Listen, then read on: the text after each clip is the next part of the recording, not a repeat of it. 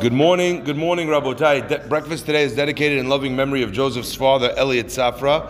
Alav Shalom, Lilu Nishmat Eliyahu ben Jamile and Yaakov. Alav Shalom, sponsored by Michelle and Joseph Safra as well. We have a last-minute sponsorship for the week in the merit of this class, in the merit of the Tzedakah, that Sarah Simcha Bat Sofia will be mitkarevet to her proper shidduch today, and as well in the merit of all of the singles of marriageable age to be able to find their zivug. The pasuk says, Ur'eh ve'aseh betavnitam. I want you to look, he says to Moshe Rabbeinu, ve'aseh betavnitam, and create them, betavnitam, in the way, in their tzura, in their shapes, asher ani mar'eh ba'ar, that I showed you, Bahal, in the mountain. Rashi explains, what does it mean, Ur'eh ve'aseh? I want you to see and do. Every other time, he just told him, you should make Aaron, you should make this, you should make that. But when it came to the menorah, Magid, this teaches you, Shenitkashe Moshe b'maaseh menorah. Moshe Rabbeinu struggled with the ability to create the menorah, Ad she'ra'eh lo HaKadosh Baruch Hu menorah shel esh, until HaKadosh Baruch Hu showed him a menorah of fire. Now, what's interesting is, I understand that the creation of the menorah was very complicated. It was mikshah hat. He was not allowed to use any sort of tool to be able to fashion the menorah. So if you have a big chunk of gold and you need to fashion out of it, all the candelabra, the sticks of the candle, 7 sticks, 1 in the middle, 3 from each side. You have to make, all these different things, balls and flowers and the base and all that kind of thing. You would imagine you'd be able to cut away at the thing, but instead, mikshah achat, it needed to be only hammered. So you'd have to hammer it. What would happen? The gold would go that way. Then you need to hammer it back until you were able to hammer out. It's very difficult to be able to hammer something out like this that actually had such great detail required of it. So Moshe Rabbeinu was nitkashe. He couldn't figure out how to be able to do it. And the Gemara tells us, Rashi quotes it, that HaKadosh Baruch Hu showed Moshe Rabbeinu an image of fire. Now the question is obvious. The question is obvious. Amen.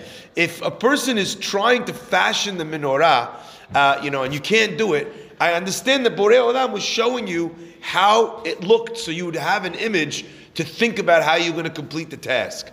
But actually, our rabbis tell us that Moshe Rabbeinu, he couldn't figure it out, so he created the menorah in a miraculous way. God says, throw it in, I'll help you make it. If God was going to miraculously create the menorah, what was the purpose in teaching Moshe Rabbeinu how to do so? God knows that Moshe in the end is not going to be able to do it.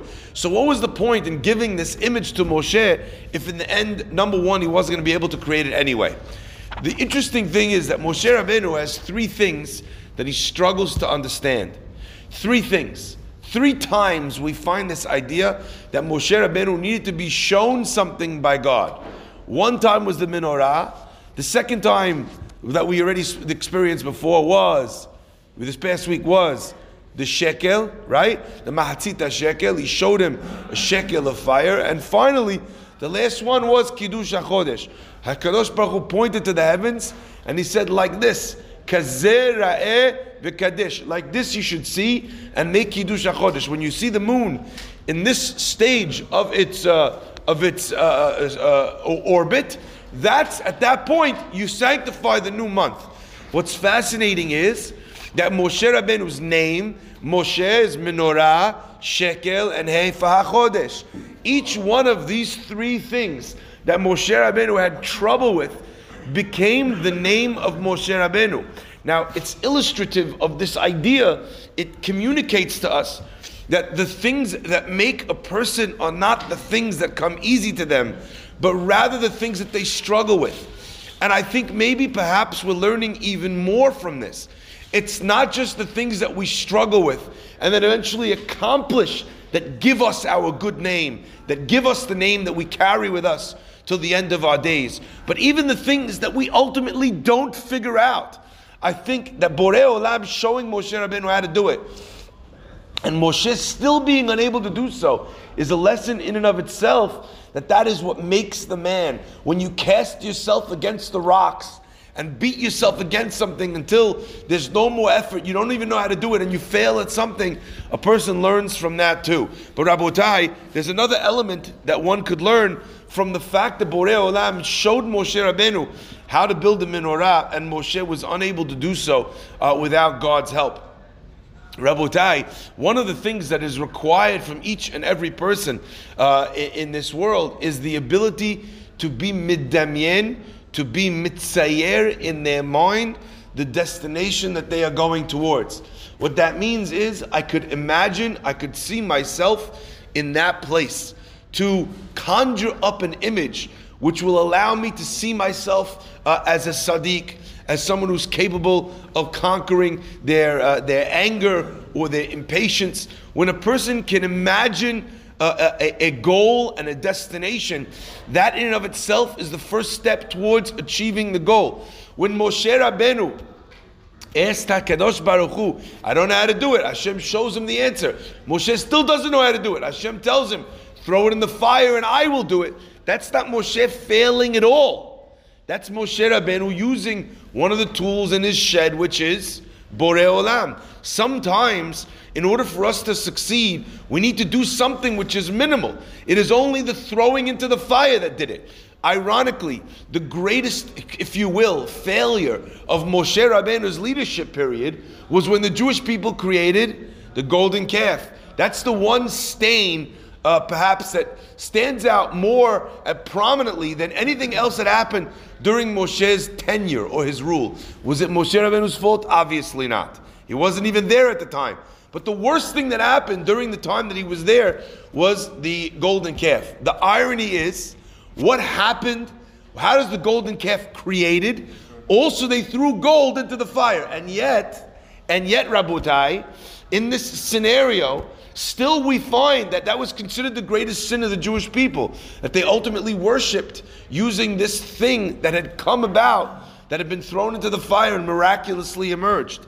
Rabotai, I think on some level, Borei Olam wanted that the fix, that the response to a golden calf should be a golden menorah. And just as the Jewish people had served the golden calf, lahavdil elef alfei avdalot, to make 1,000 differentiations, when the Mishkan was built, there was an opportunity to get kapara, to change the way that they were, number one in the golden calf, to change the way that they were with the menorah, and to be able to once again bring the light of the menorah, the light of Torah, down to the world. I find it so beautiful and so instructive and so comforting that when they needed to collect money for the egel, so the men came and they gave their jewelry.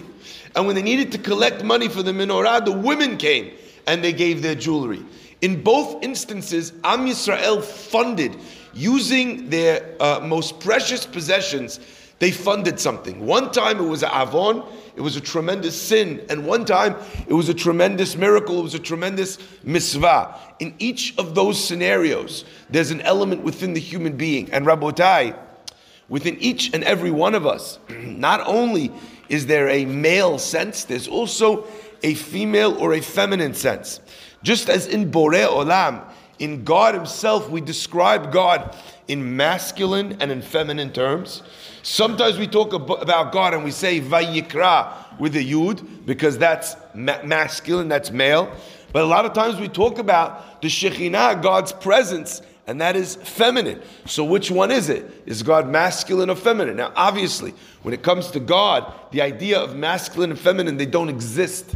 Because man and woman, male and female, are the domain of human beings.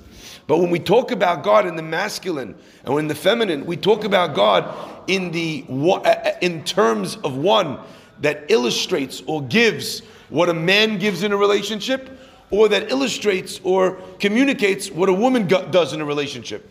Let's imagine the male contribution to a child and the female contribution to a child. The man provides the genetic code, the DNA, okay, that imprint, the seed. The woman's body then receives that, and then that imprint has now developed and built, which without the woman that would never become a reality. It would only be potential. So in the male sense, there's this potential, and in the female sense, there's the building of that potential into something actual, into something real, into something that's capable of achieving something in the real world. Rabotai, so too when we describe HaKadosh Baruch Hu as well. There's the influence that God has in the world, but then there's the female sense in which we act upon God. How is that true? When God's presence is felt in the world, that is us acting upon it. So if we talk about the Shekhinah in Galut, the Shekhinah is in Galut because of us, because of things that we did to push it out of our homes, of our lives, of the Beit HaMikdash. All the sins that we do shove God out the window. And then, where's God's presence in the world when all of us are doing sins? Is that clear? That's why the Shekhinah is described as a female, is acted upon.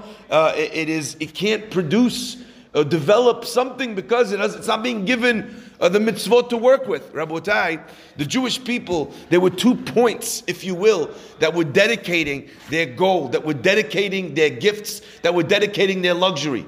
When it came to the sins, it was the masculine form of within Am Yisrael. It was they came out and they gave and they wanted to do and they wanted to impose their will on the world. The Gemara tells us, Lo Abdu Yisrael, the Jewish people did not serve the Avodah Zarah in the desert. Ela lehatir lahem et arayot. They didn't want the rules at that moment. They wanted to be able to marry whoever they want, do whatever they want. And they thought that if they got all these rules and these regulations and the Torah, that would restrict them. So their desire to worship Avodah Zarah was not because they thought it was real, but rather because they felt it was a get-out-of-jail-free card.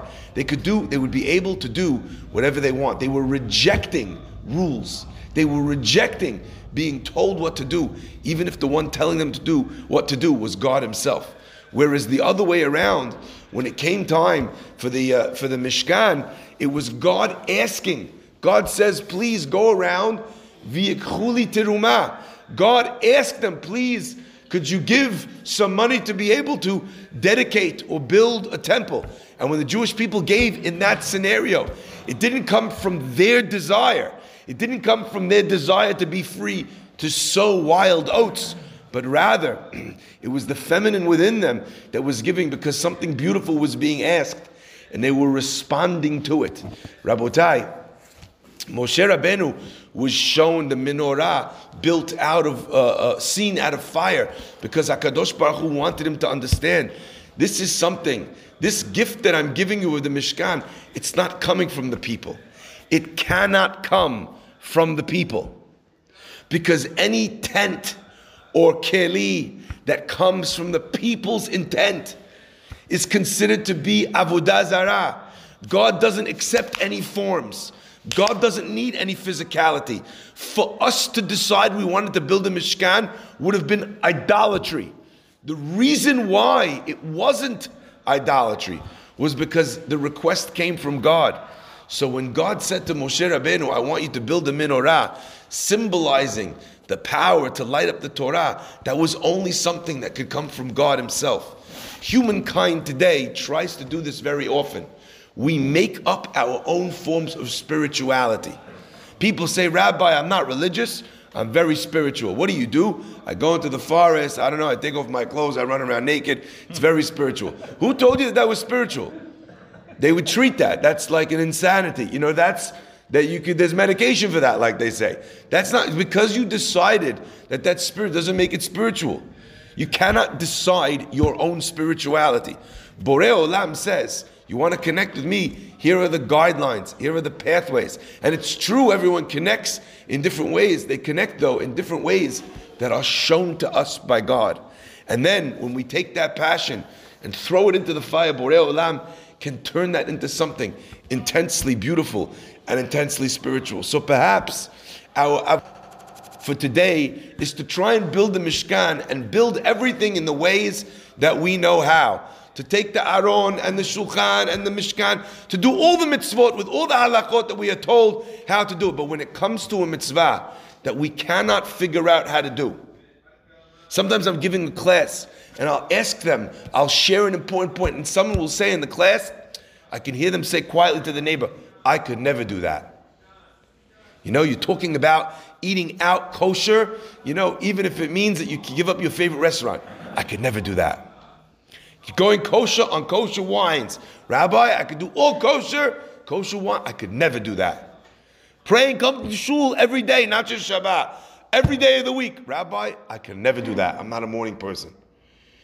What we're being taught over here by Moshe Rabbeinu is that there are certain things that cannot be done by you in the masculine sense, where you feel that strength to go forward, where it comes from you, where the seed, where the imprint comes from you. Rather, it's in a feminine mahalach. It's the opposite way. It's where you imagine the mitzvah, you see the destination, you look at the top of the mountain, and then you throw your passion in the fire and you ask HaKadosh Baruch Hu, you make it. I can't make it by myself. I can never do that.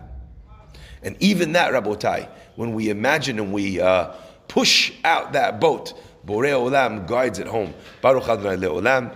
Amen ve'amen. Rabbi